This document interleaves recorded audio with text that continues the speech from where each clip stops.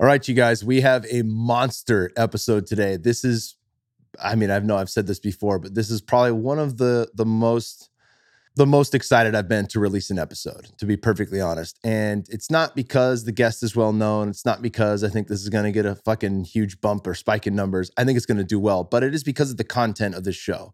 The content of this show is basically diving into a deep dive of what my brain and personal history is. And, I had heard about Dr. Patino before. He's been practicing medicine for over 30 years, born in Mexico, and came to the States as a medical doctor and working in psychiatry. He's also one of the first psychiatrists to start using ketamine-assisted therapy for depression and anxiety.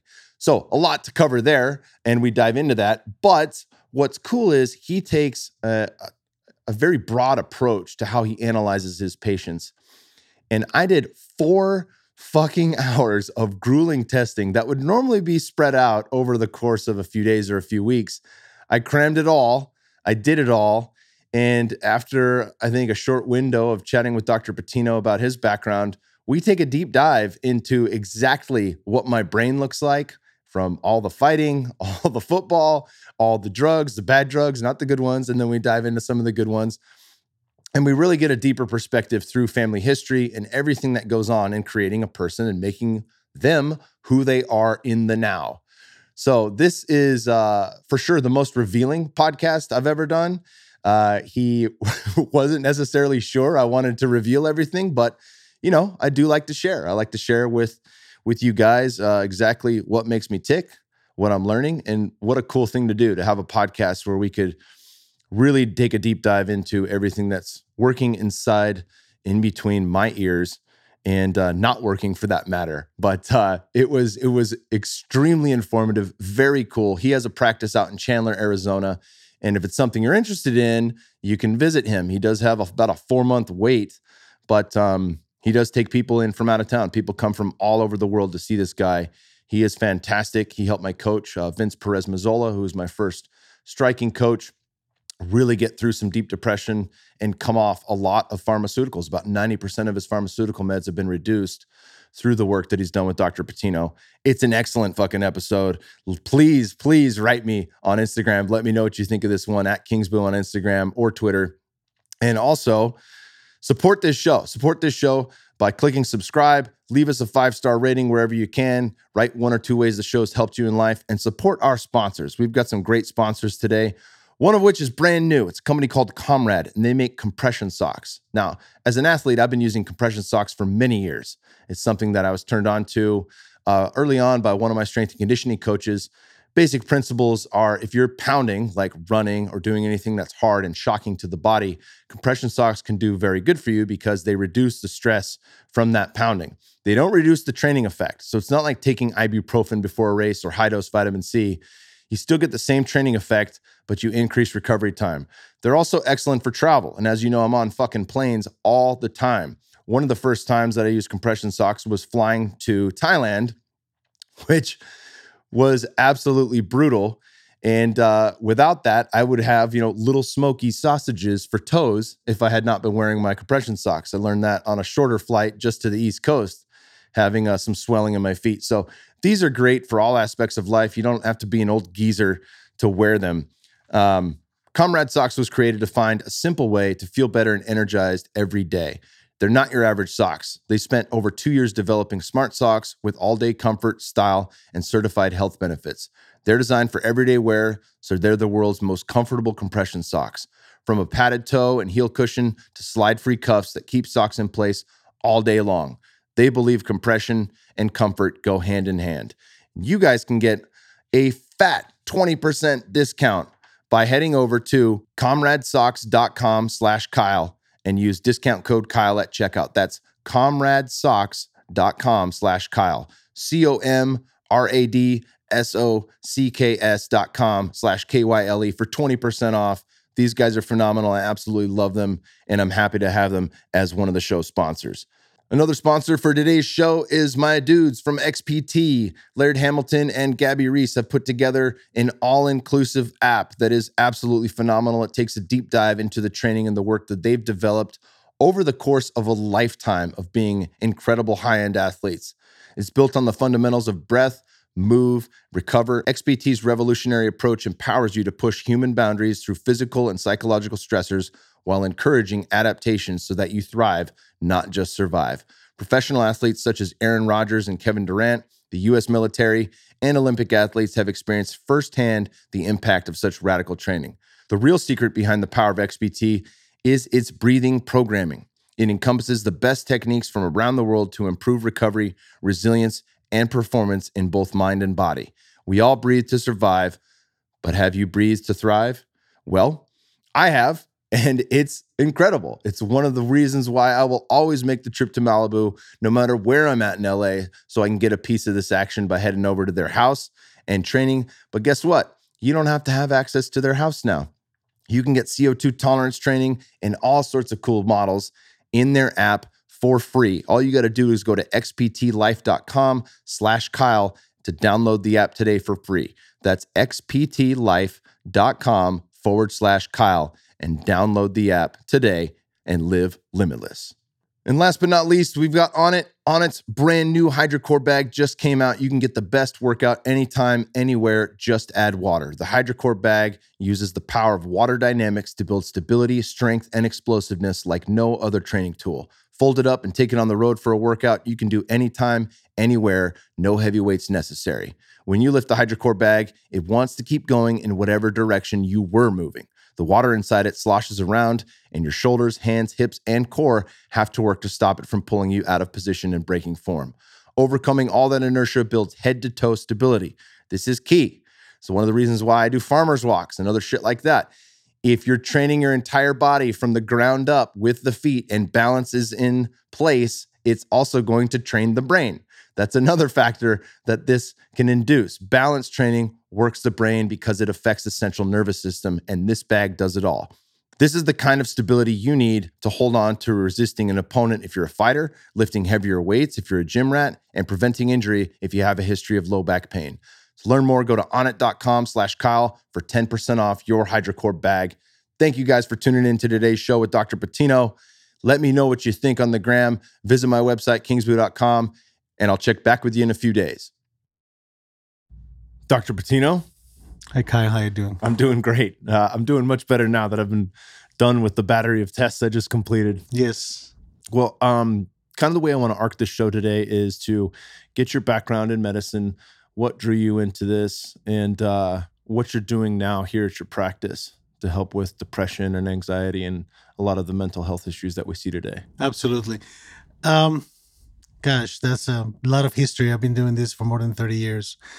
So I'm originally from Mexico. I was born and raised there from a Mexican father and American mother. So kind of backwards. I was an American in Mexico growing up. My father was a physician. My older sister is a physician. So it was kind of a natural thing for me to go into medicine. So I went to medical school in Mexico. Eventually came to California. I was in UCI 1982. Okay, I went to UCI to do a year of family medicine. So completed that year, went back to Mexico. They didn't want to be in medicine anymore. So I came back to the United States in 85, here to Arizona. I had some contacts here, and I actually wanted to be a hospital administrator. I was more into the business side of medicine than necessarily getting into medicine itself. But they sent me to psychiatry, and I found it really fascinating. I found it fascinating for a number of reasons. That was at the beginning of the biological revolution in psychiatry, when everything was supposed to be medications and biology. But I also got a lot of training in psychoanalytic and cognitive behavioral issues. So that really helped me kind of frame myself a little better in terms of what I wanted to do. And you need to understand in terms of age, I went to medical school when I was 17 years old. So graduated when I was 21. So by the time I came here in 85, I was already a doctor for 3 or 4 years. I was 25 years old. So that is kind of the age I know that's now is an age when you're kind of starting to mature. Actually, brain-wise, your brain stops maturing fast around age 25. So when we talk about teenage years, we're talking about very immature biological brain issues, right? So I went into psychiatry, completed my residency, and I've been practicing since '88. Um, and I've done a lot of things. I mean, I pretty much, if there's something to be done in psychiatry, I've done it in terms of inpatient work, outpatient work, forensic work. I work quite a bit on death penalty cases with psychiatric patients. But I've always been interested in the brain in particular, in terms of what is the relation between our brain and our behavior. So a lot of the things that we do now have to do with trying to provide the patient understanding of what is happening, because we find that medicine has turned a lot into directiveness, meaning this is what you have and this is what you should take, right? Mm-hmm. Versus I have a human being in front of me who is in pain, whether it's physically or emotionally, who wants options, right? And Yeah. I perceive the role of a doctor more as a provider of options, that the patient has to exercise. So we really look into, okay, so this is what we think you have. These are the options available. Which one do you want, right? More comprehensively in a biological, psychological, and social way. So we recognize, and we have recognized for a while, that really in behavioral health, in psychiatry, biology is about a third. The other two-thirds is your social environment and your psychology, your experience, your way of dealing with stuff. And I think that we have been kind of, to some degree, dishonest, I think, over the last 30 years of telling people, if you take this medication, your life is going to change. And that needs to change, because people bought it, and people have an expectation now that, well, fix me, right? Give me Yeah. a pill so I can do something.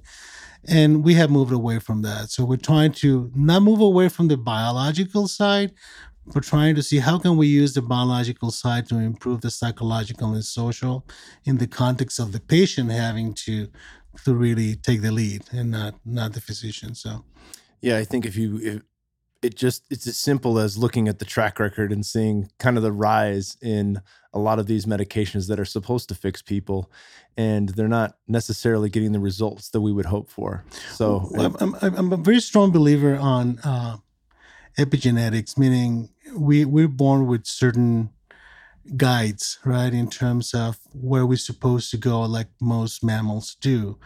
I think that our worst enemies are intelligence. I think that we overutilize it to try to understand why instead of understanding how.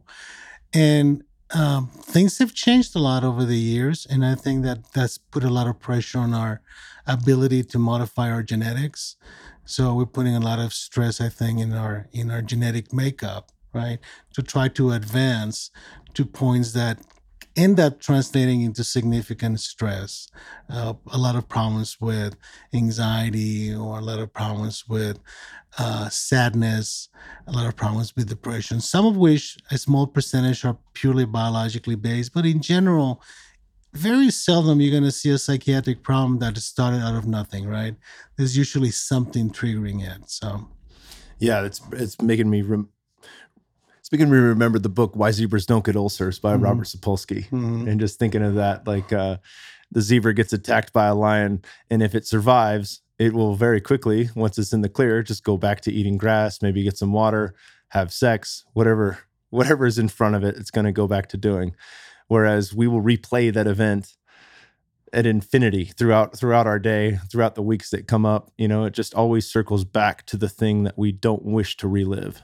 And to some degree, you see, we see that a lot in post-traumatic stress disorder. Post-traumatic stress disorder is really a disorder of memory, in which the normal channels of memory, for example, if you're going to be eaten by an animal, you have to get really scared, right? Naturally, you don't have to think about it. And the memory gets imprinted into your brain, right? And that memory is supposed to be there, right? For the next time that it happens, you can bring it up. But what happens if that memory just keeps repeating itself? That's what we call the flashbacks, So that is where we have to recognize that we have the mechanisms of protection, but sometimes they go awry, and sometimes we have to intervene or try to help someone to refix that memory cycle, because our memory is there for our own protection, right? It is there to register danger, and we're able to recognize it subconsciously so we don't walk into the same path again.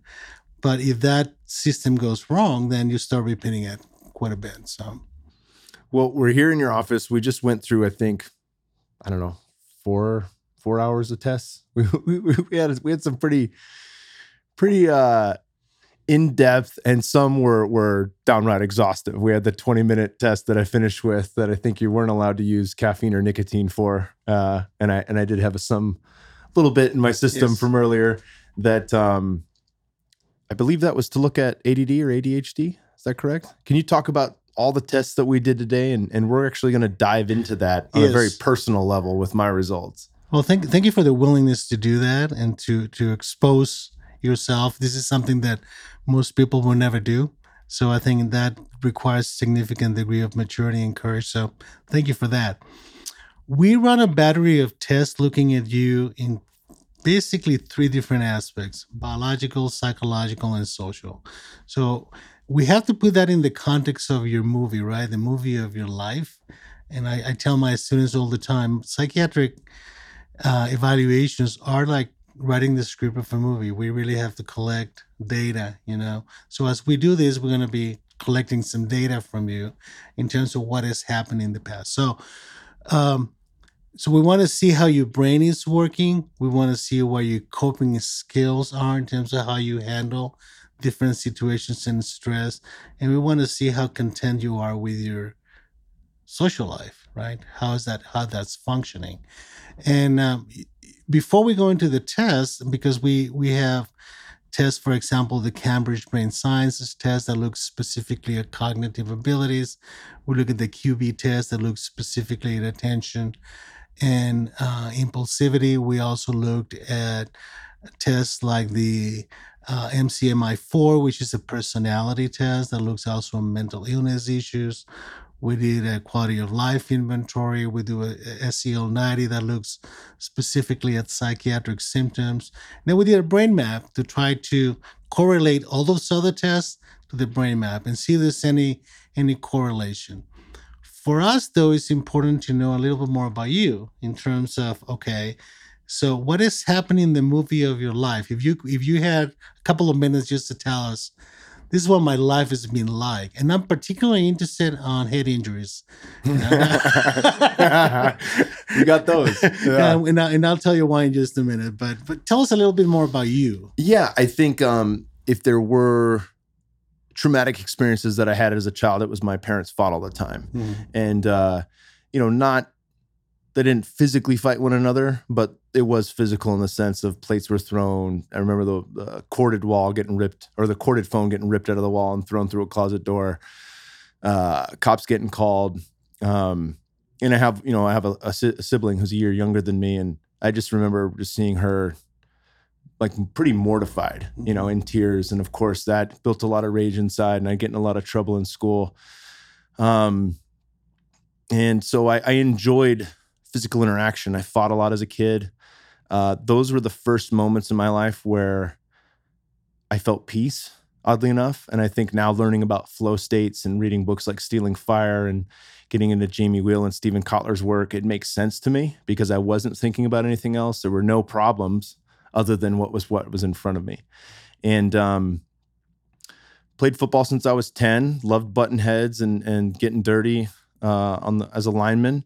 And then finished at Arizona State.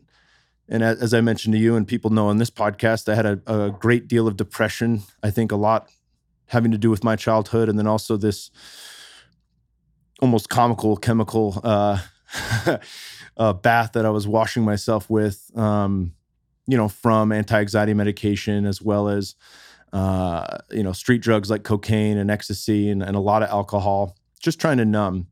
And as I came clean from all that after a suicide attempt, I started to get clear. And then I had new drive. Part of the big issue too was in my last year of going to ASU, I knew that I loved football, but looking forward, I didn't want to get a desk job. I didn't want, and that's, again, I say this always, it's not to put down people who have desk jobs. I have a desk job now, but my point is that was not a future I wanted for myself. And I certainly didn't want to do what my parents did, which was work on 100% commissions and have these high stress jobs where finances control every aspect of happiness. And so, still wanting to be an athlete, still wanting to have some level of physical activity and camaraderie, I started training in mixed martial arts. And my first striking coach, Vince Perez Mazzola, is in the house listening in. Shout out to Vince. Vince is a Jeet Kune Do instructor who learned under Dan Inosanto, of course, who learned under Bruce Lee. And he really gave me the picture of what martial arts could be. And I think that's crucial, because a lot of guys that get into professional fighting and cage fighting, or whatever you want to call it, no holds barred at the time, they just want to beat the shit out of people. And for me, there was an element of that. I very much wanted to hurt people, and I very much egoically wanted to be the best at something. But at the same time, I was learning this idea of self-mastery through martial arts. And Vince, you were the guy that helped me with that big time. You planted that seed. And of course, I took many head injuries through my fight career. I think you alluded to some left temporal activity going on, and that reminded me of one fight in particular with Glover Teixeira, where I had mentioned before, either on this show or someone else's, that's the only fight where I couldn't remember how to get to the locker room after. And you would get an increased suspension from the medical director if you said something like, I don't know where the locker room is, right? So in order to not have the long layoff, I just made small talk with people as I bumped into them all along the way. My coach had already made his way back, and I don't know how long it took me, 20 or 30 minutes, but I mean, I got my ass whooped in that fight. And I just remember walking around with people like, yeah, that was a tough loss. That's the way it goes sometimes. And then I finally found my way back to the locker room. But for days, I had trouble sleeping. I was incredibly irritable. And, rather than fasting and doing hyperbaric oxygen or anything that would help my brain, instead, I had cocaine and alcohol and shitty food that night. So I don't imagine that I gave myself the best, post brain injury protocol for that particular fight.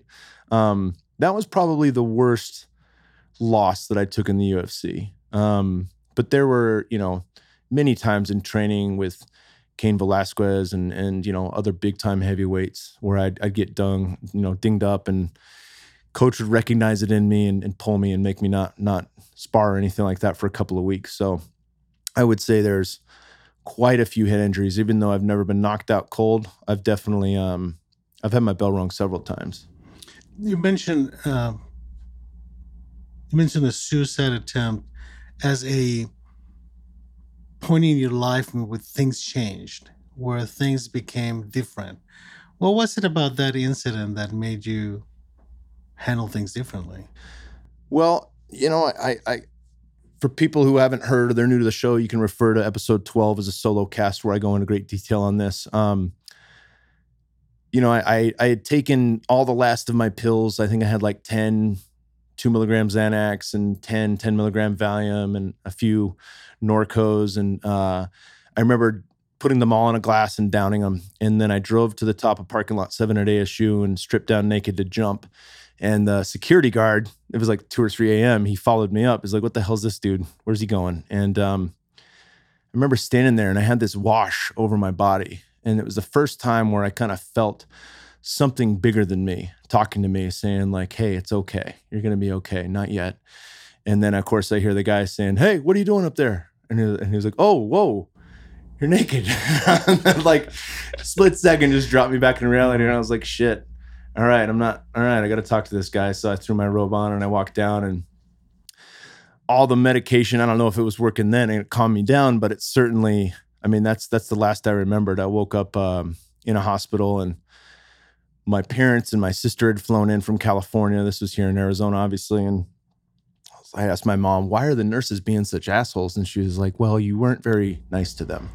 And I was like, oh, okay. And, so I spent, I think, like a week in what my mom calls the loony bin. Mm-hmm. And there was, people there with real problems. And not that I didn't have my own problems, but there was a lot of people that I got to see who had been through a lot, who were looking at me like, why the fuck are you here? You know, like you've got your whole family's here. You're an athlete. You have an education. You have so much going for you. I don't understand why you're here. And even though that didn't really set in at the time, it started to creep in like, oh, okay, I do have the ball rolling in the right direction with a lot of things like that. I have a lot of things to be gratitude for. And I think it gave me space. I knew I didn't want to take medication. And at that point I saw a psychiatrist and a psychologist.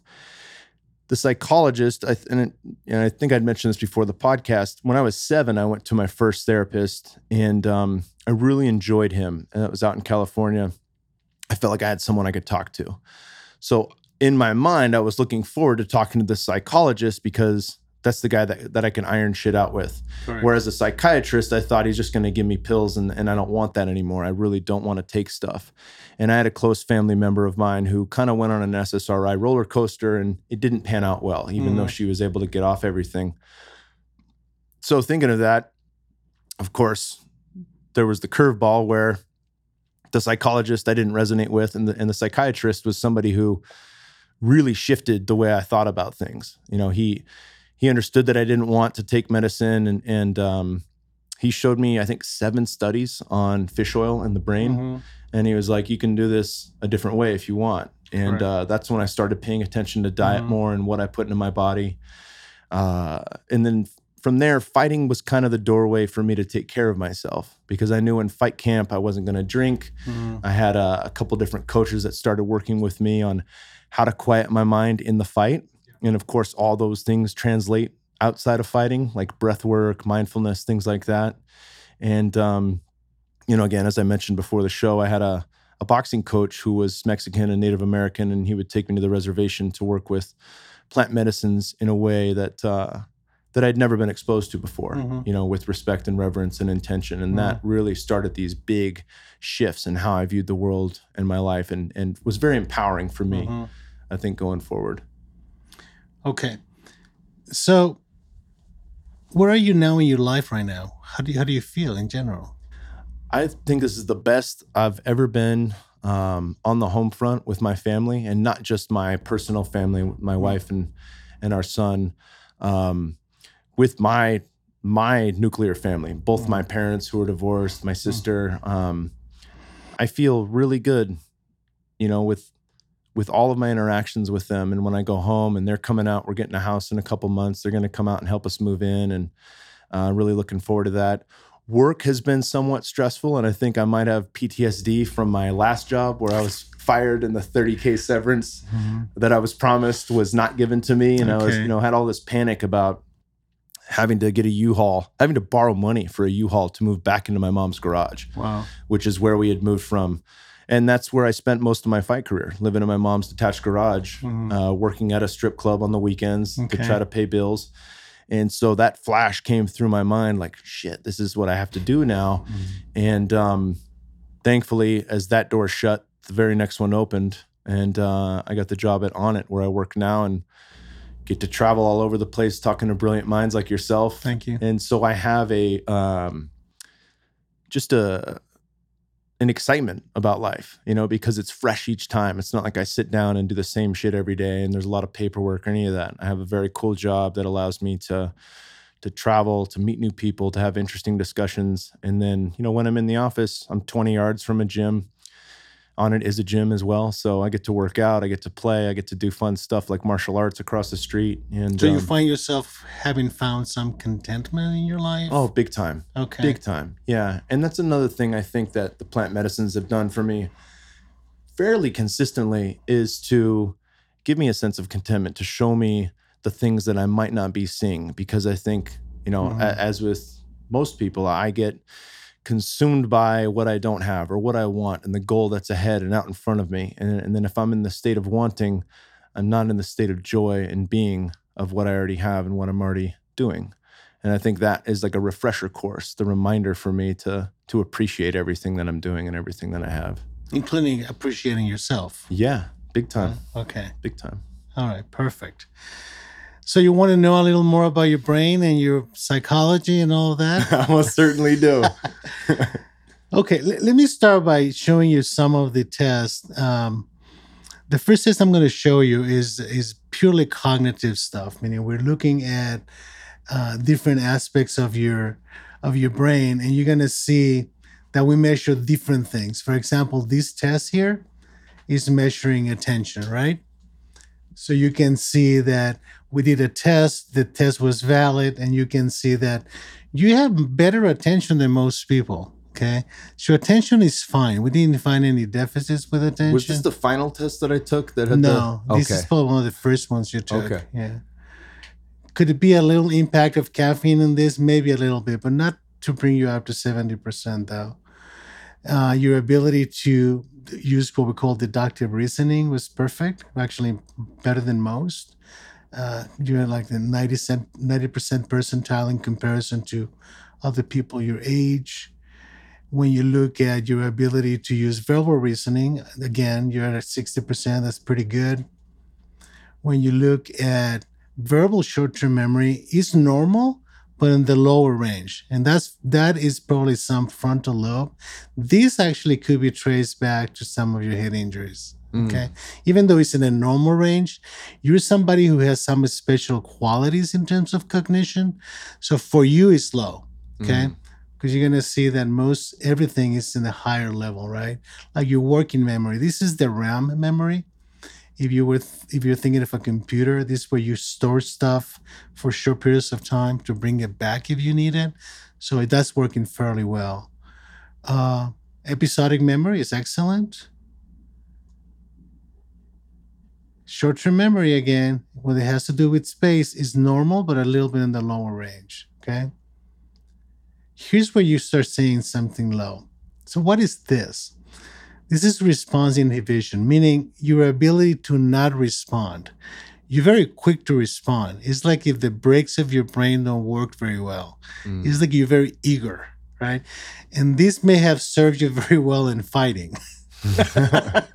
Be Right? first, not last. Exactly. So you're very quick, but by being very quick, you make a lot of mistakes, right? So there's a little bit of impulsivity, if you may, on your testing here. I noticed that with my financial decisions. Yeah.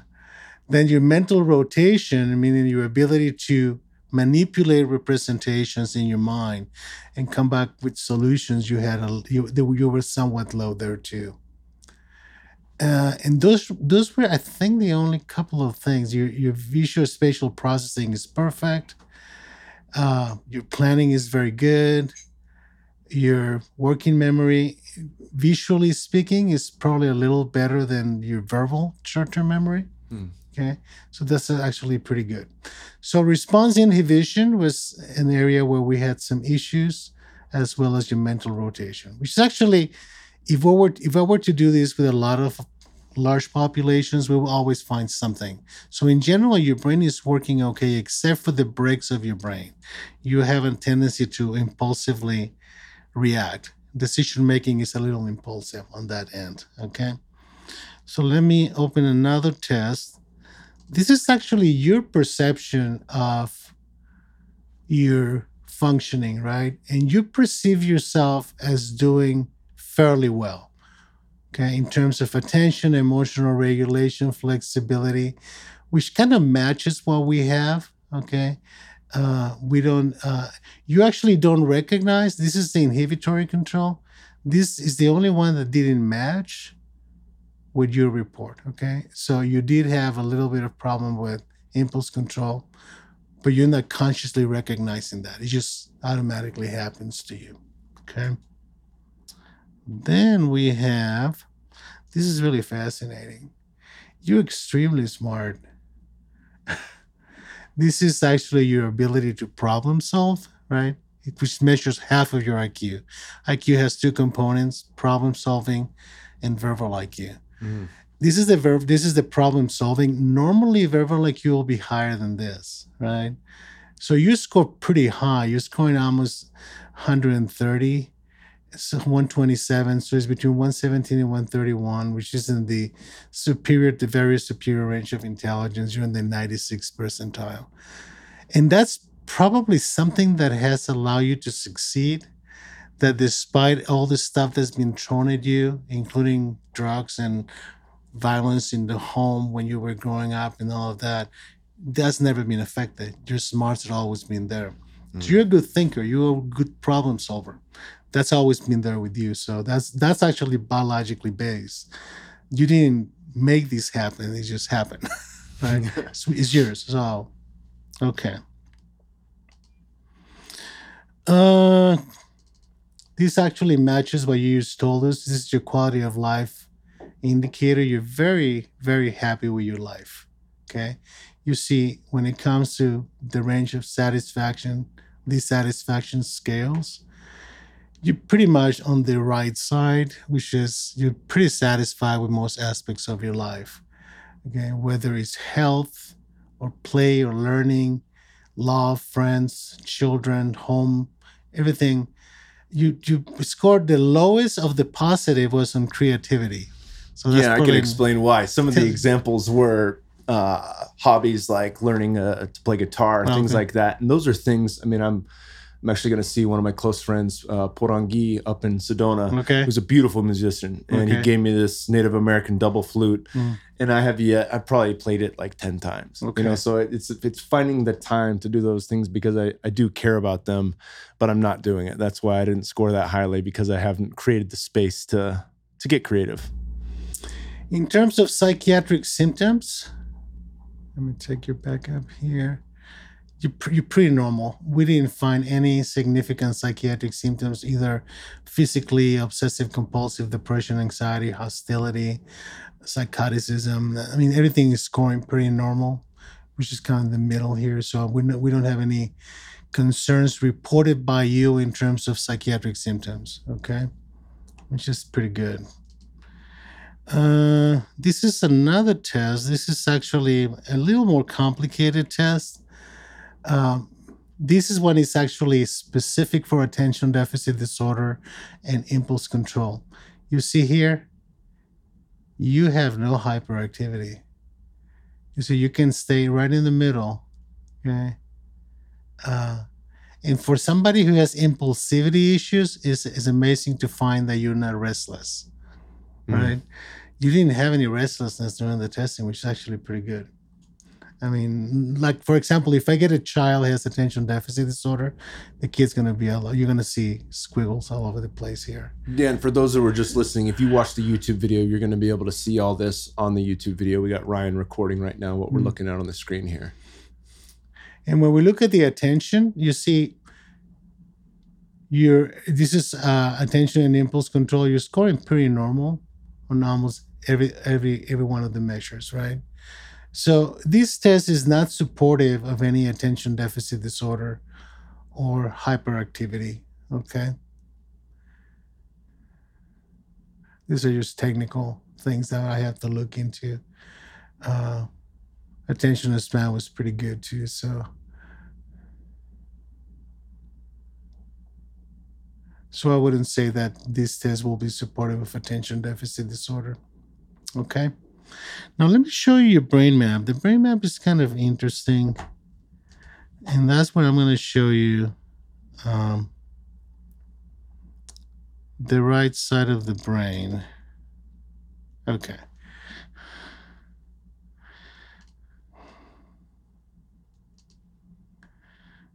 Let me just get this out of the way.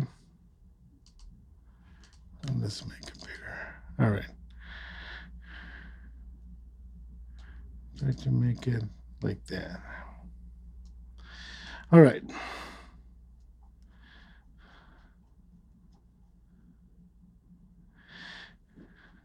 Right here. Okay.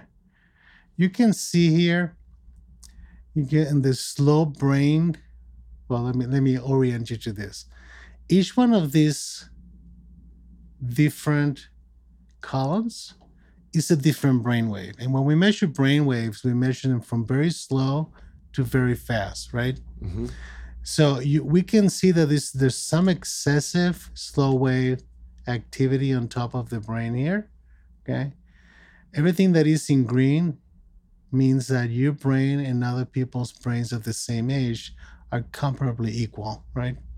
Okay. So there's a lot of green too, but you can see here left temporal and right temporal areas. Both of those areas are showing excessive activity, right? So why is this important? Because, and you can see that the alphas are underrepresented because of this excessive high beta, right? So what this means is that the localization of this is going to be reflected in potential deficits. Even though in your particular case, the only deficits we find are some memory, which has to do with temporal lobes, and some response inhibition that has to do with the frontal part of the brain. Okay. So we can make a case and correlate some of your symptoms, especially related to head injury, to what happens in the brainwave mapping. Now, if I take you down to a different part here, let me take you here. We actually run a concussion index, which is an acute evaluation to see if your brain is behaving as of someone who just had a concussion. And the answer is no. You have a pretty good response, no evidence of recent concussion, right? Which kind of supported by the fact that you haven't had a concussion. But look at this. Let me see if I can make this a little bigger. This one is actually an analysis of comparing your brain to people who have sustained head injuries, right? The one on the left side. Let me see. And you can see that it says that there's a 97.5% probability that you have sustained head injuries of moderate intensity. Oh, yeah. So this matches your life history, right? Yeah. So why is this important? Because we have several factors together here. One is the fact you've had multiple head injuries, the fact that your cognitive testing is actually pretty good, and that your intelligence is showing high levels, that you cannot afford to get hit in the head anymore, right? That continued concussions could cause more problems. Now, you also have done a lot of healthy things over the years in terms of nutrition, medications not medications, but natural substances that can allow your brain to recover. Okay. Because if you want to understand the brain, you really need to think of it as the perfect computer. It's a big mess of fat with a lot of cables in it, right? And it's a computer that actually is pre-programmed from the time we're born. Okay, it changes itself as we grow and adapts to the environment. So think about a computer like that, right?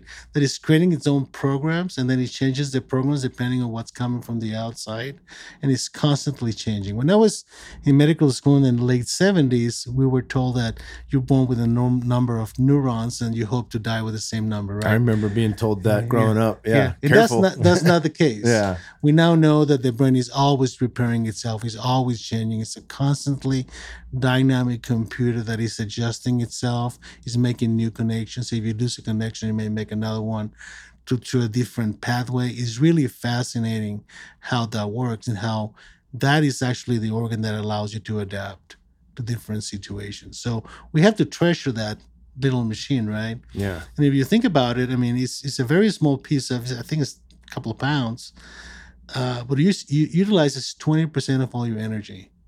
Okay, so just to give you an idea how important the brain is. Okay, last but not least, I'm going to show you your psychological profile. Your psychological profile is actually pretty average, if you may. You can see here when we look at different types of personality patterns, and you see everything from here up has nothing to do with pathology, right? It has to do with our styles of dealing with whatever life is throwing at us. So you have a tendency to respond to life in a very intense, we call it histrionic, very intense way. You can be loud, you can be intense, you can be somewhat reactive, if you may. So you have a tendency to show your emotions when you feel them quite intensely, right? Oh, yeah. That's spot on. We also see that you're just turbulent. I mean, your personality is intense. Uh, and there's a part of you see, where it says you're antisocial, that it means that, and I wouldn't call it antisocial in your case, I would call it asocial. You can isolate empathy probably, meaning that you cannot show regard for other people's emotions under certain circumstances, and that makes sense because you're a fighter. Right? You had to be in front. We see this type of situation in a lot of military people, right? Where you're basically isolating empathy so you don't have to make yourself vulnerable, right? So it's very difficult to be fighting with someone that you feel sorry for. Yeah. Right? Yeah. I mean, that'll be almost impossible. So you have to block that, and you have the ability to do that. When we look at severe personality pathology, we didn't find anything there. And of course, we didn't find any significant psychiatric pathology. We looked for anxiety, somatic symptoms, bipolar, persistent depression. We did find an elevated drug use that has more to do with your past, not with the present. You actually don't have symptoms of PTSD. They may feel like it, Yeah. but you don't have the full blown. And we all have some of that. We all have our own recollection of some events that were particularly important in our lives, that actually that might be more of a normal response, right? To bring that memory back so it can remind you of how and what kind of tools you have available to deal with that, right? Yeah. So that's a normal circuitry of memory, if you may. Okay. But again, we didn't find anything psychotic or major depression or schizophrenia or anything like that in your presentation. Of course, you didn't present with any of those symptoms, but the test is actually looking specifically at that. Well, that's good. So if I had to make an assessment, and of course you're not my patient, so we're doing this more for learning than necessarily for treatment. You have a pretty balanced profile.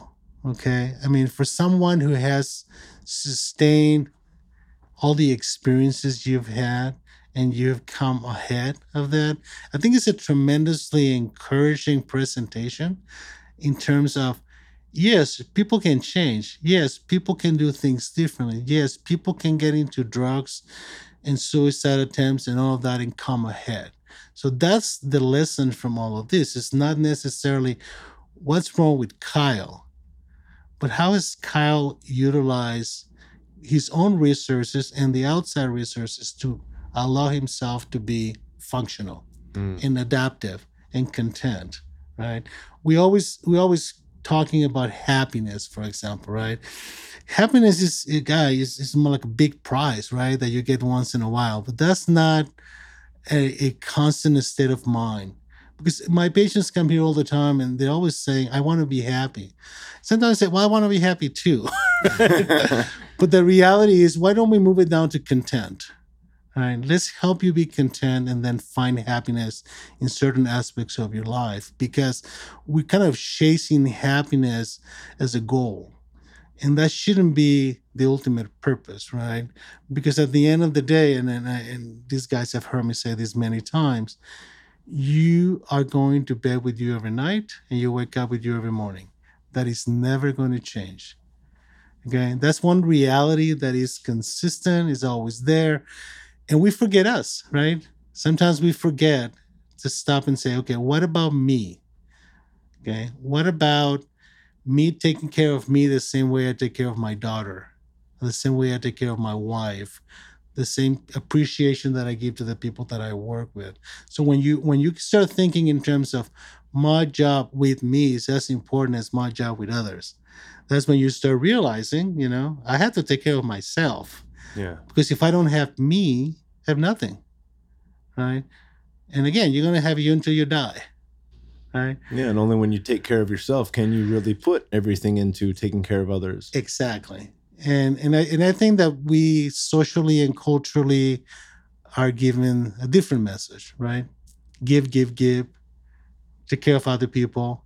Your reward is going to be later on. And I find people getting very angry about that, because people are always asking, so what about me? And they're almost ashamed of asking the question, How do I take care of me? So part of what we do here is to try to help people identify that they're as valuable as the others, and that they can do for themselves so they can do for others and balance it out. Probably a little better. Yeah. Yeah. And you guys have a number of different things that you guys are doing here for treatments. Can you dive into some of that?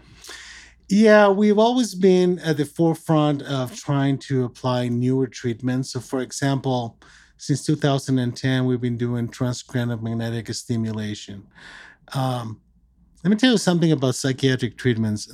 A new psychiatric treatment comes into the market, and everybody wants to use it for everything, right? So it's like, okay, if I get this new tool, it should take care of everything. No, no, no, no. Tools have specific purposes, So transcranial magnetic stimulation is a very useful treatment for certain types of depression, and some people respond to it, some people don't.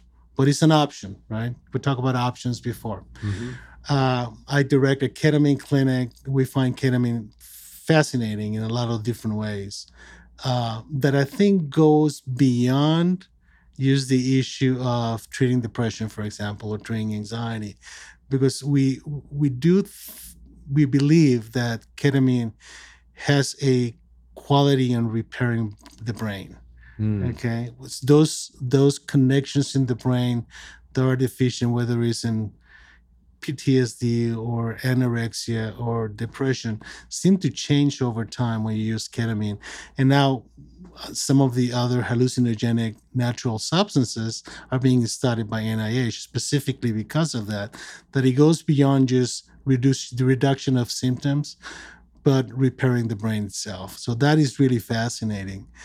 So we do the ketamine clinic. We do traditional psychiatric treatment. We have therapists where we provide mostly cognitive behavioral approaches. We refer a lot out for other services. And we also do research. We're doing some research right now on ADHD children with aggression, trying to find out how we can bring that aggression down with certain new medications. We're doing an OCD trial and a new kind of fascinating quasi-psychiatric medication is not in the market yet, so we're doing that research. We're starting in a schizophrenia study with adolescents. I particularly like to work with kids.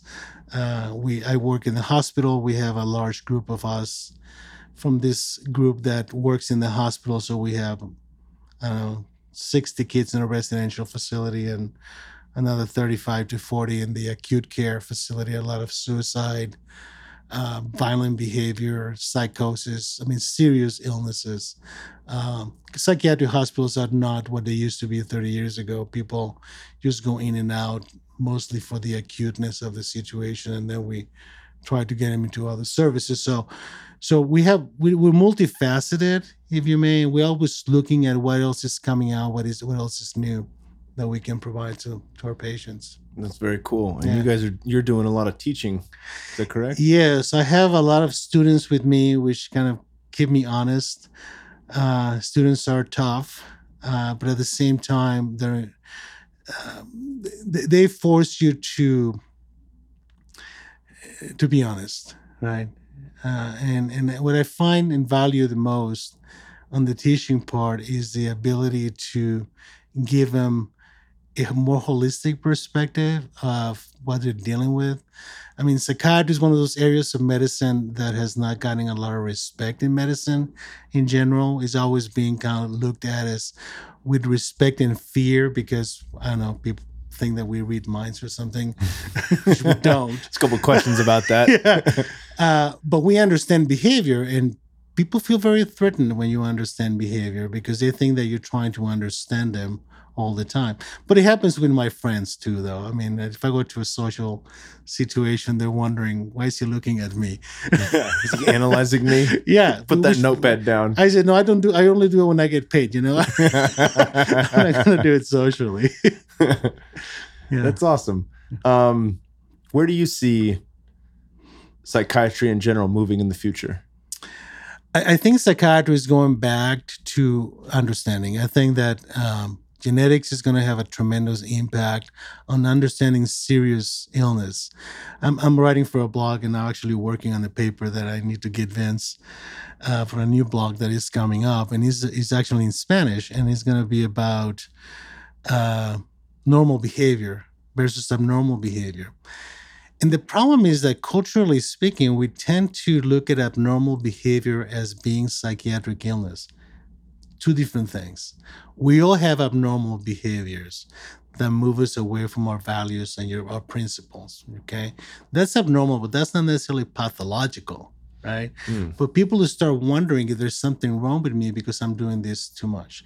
So we always have to think that psychiatry and medicine in general is about how much and how often, right? How much of that do you have? How often is happening? And number three, how much is it affecting you? So we need to move away from boxing people into categories of illnesses, right? And provide more understanding. So I think that understanding is going to come back to psychiatry in terms of I'm not treating an illness, I'm treating a person. And this person happened to have an environment and they happen to have functioning. And we have to see how illness makes him not adaptive and how we can help him be adaptive again. And instead of saying, okay, I want to take your symptoms away. But you see, that's no different than having pain, right? If you have chronic pain, you can say, well, take this pill and the pain is going to go away.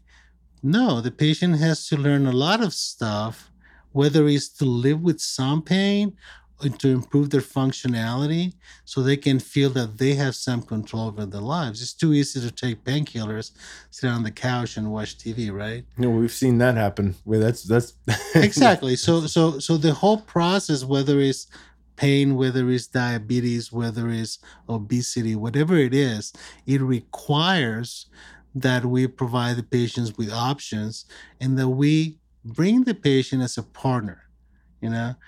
Because I mean, I can tell you how many times, I cannot tell you how many times I have to tell people, or women or men, how many pills would it take for your husband to stop beating you up? I mean, pills don't do that, and people Yeah. get depressed because of that.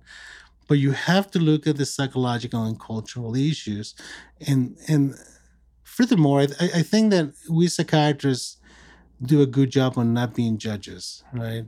So not judging people is rule number one. You have to be as neutral as you can. Yeah. And it's not easy. I mean, sometimes you see things that are difficult to not judge, right? Yeah. Or to not have feelings about. But you still have to maintain focus on what you're doing, which is the person in front of me is suffering and is dysfunctional, and how can we make that person suffer less and more functional? Yeah, I basically. think that's a good rule of thumb for people in general. If you want to be a good friend, it doesn't mean I'm going to diagnose and treat somebody, but if I'm to be of service to somebody as a friend or a partner or a husband or a father, it should start with non-judgment and just being there for that person in the best way that I can show up. The closest we can get to no judgment, the better. I think that we tend to judge because we're afraid. We tend to judge because we want to protect ourselves. We want to judge because we don't want to be part of something that is negative. Um, and again, as I said before, we get too much into why and too little into how. And when I interview patients, I very seldom use the word why. More often, I use the word how. How is this happening versus why is this happening? Because why forces you to judge. So how come is a more benign way of inviting people to express themselves than to ask why. Because when you ask why, you're asking for a judgment. Right? Yeah, that makes sense. Yes. Just simple details of training, right? 30 years in the game probably helps so that. that you kind of learn to listen, and I think that the listening and the empathic understanding and the non-judgmental approach needs to come back to psychiatry a little more, and because psychiatrists now being perceived more as people who prescribe medications, and that's sad. Yeah. And again, it's sad not only because of the perception, but because a lot of psychiatrists feel comfortable there, right? That as long as I'm just writing prescriptions and making diagnoses, I'm doing my job. And I think our job is more complicated than that, So understanding comes back as a consistent word, right? Yeah. And understanding that we can give back to people. I love it. Well, you're doing it all. And Vince tells me that you're getting ready to start a podcast, both in Spanish and English. We're going to be starting a podcast, I think October 3rd. We're doing our first recordings. And probably the following week, we're going to be going live. We're going to do one in English called The Only You. And as you can say, I'm very focused on you, right? Helping people understand themselves. And the other one's in Spanish called Solo Tú. So it's pretty much the same translation, the same concept. So that's awesome. Well, yes. I think this show will come out probably end of October or first week in November. So your podcast should be out. We'll link to it in the show notes to drive traffic and get people to listen in. Really appreciate it. Yeah. Thank you so much for having me here. Great. Is there a website people can find you? Obviously, you're located in Arizona. Where can people find you online? Yeah, we have one that is theonlyu.net. And the other one is solo2.mx. So those are the two sites that we have. And of course, we're going to be on Instagram and YouTube, and Vince is making sure that all those things happen. So awesome. It's a great guide. Well, thank you so much, Dr. Thank you very Patino. much. It's been an absolute pleasure. Thank you. Thank you guys for tuning in to today's show with Dr. Patino. I want to hear your thoughts around this. I definitely want to hear your thoughts around this. So please leave me a message at Kingsboo on Twitter or Instagram. And certainly check out my website, kingsboo.com, where you'll get my complete list of supplements by leaving your email. And you'll get a monthly newsletter, including a welcome letter with everything that I'm into right now, from the books that I'm reading, trip reports, anything that's been going on that's of value in my life. You'll be able to stay up to date on. And you're only going to get one a month. You're not going to get bombarded with emails. I can't stand that shit, even if it's from people that I really love and enjoy. I got a lot of emails, and I'm sure you do too. But you're going to get just one a month from me, and it's going to be really the most powerful, meaningful shit that I've been into in that month-long span. Thank you guys for tuning in, and I'll see you in a few days.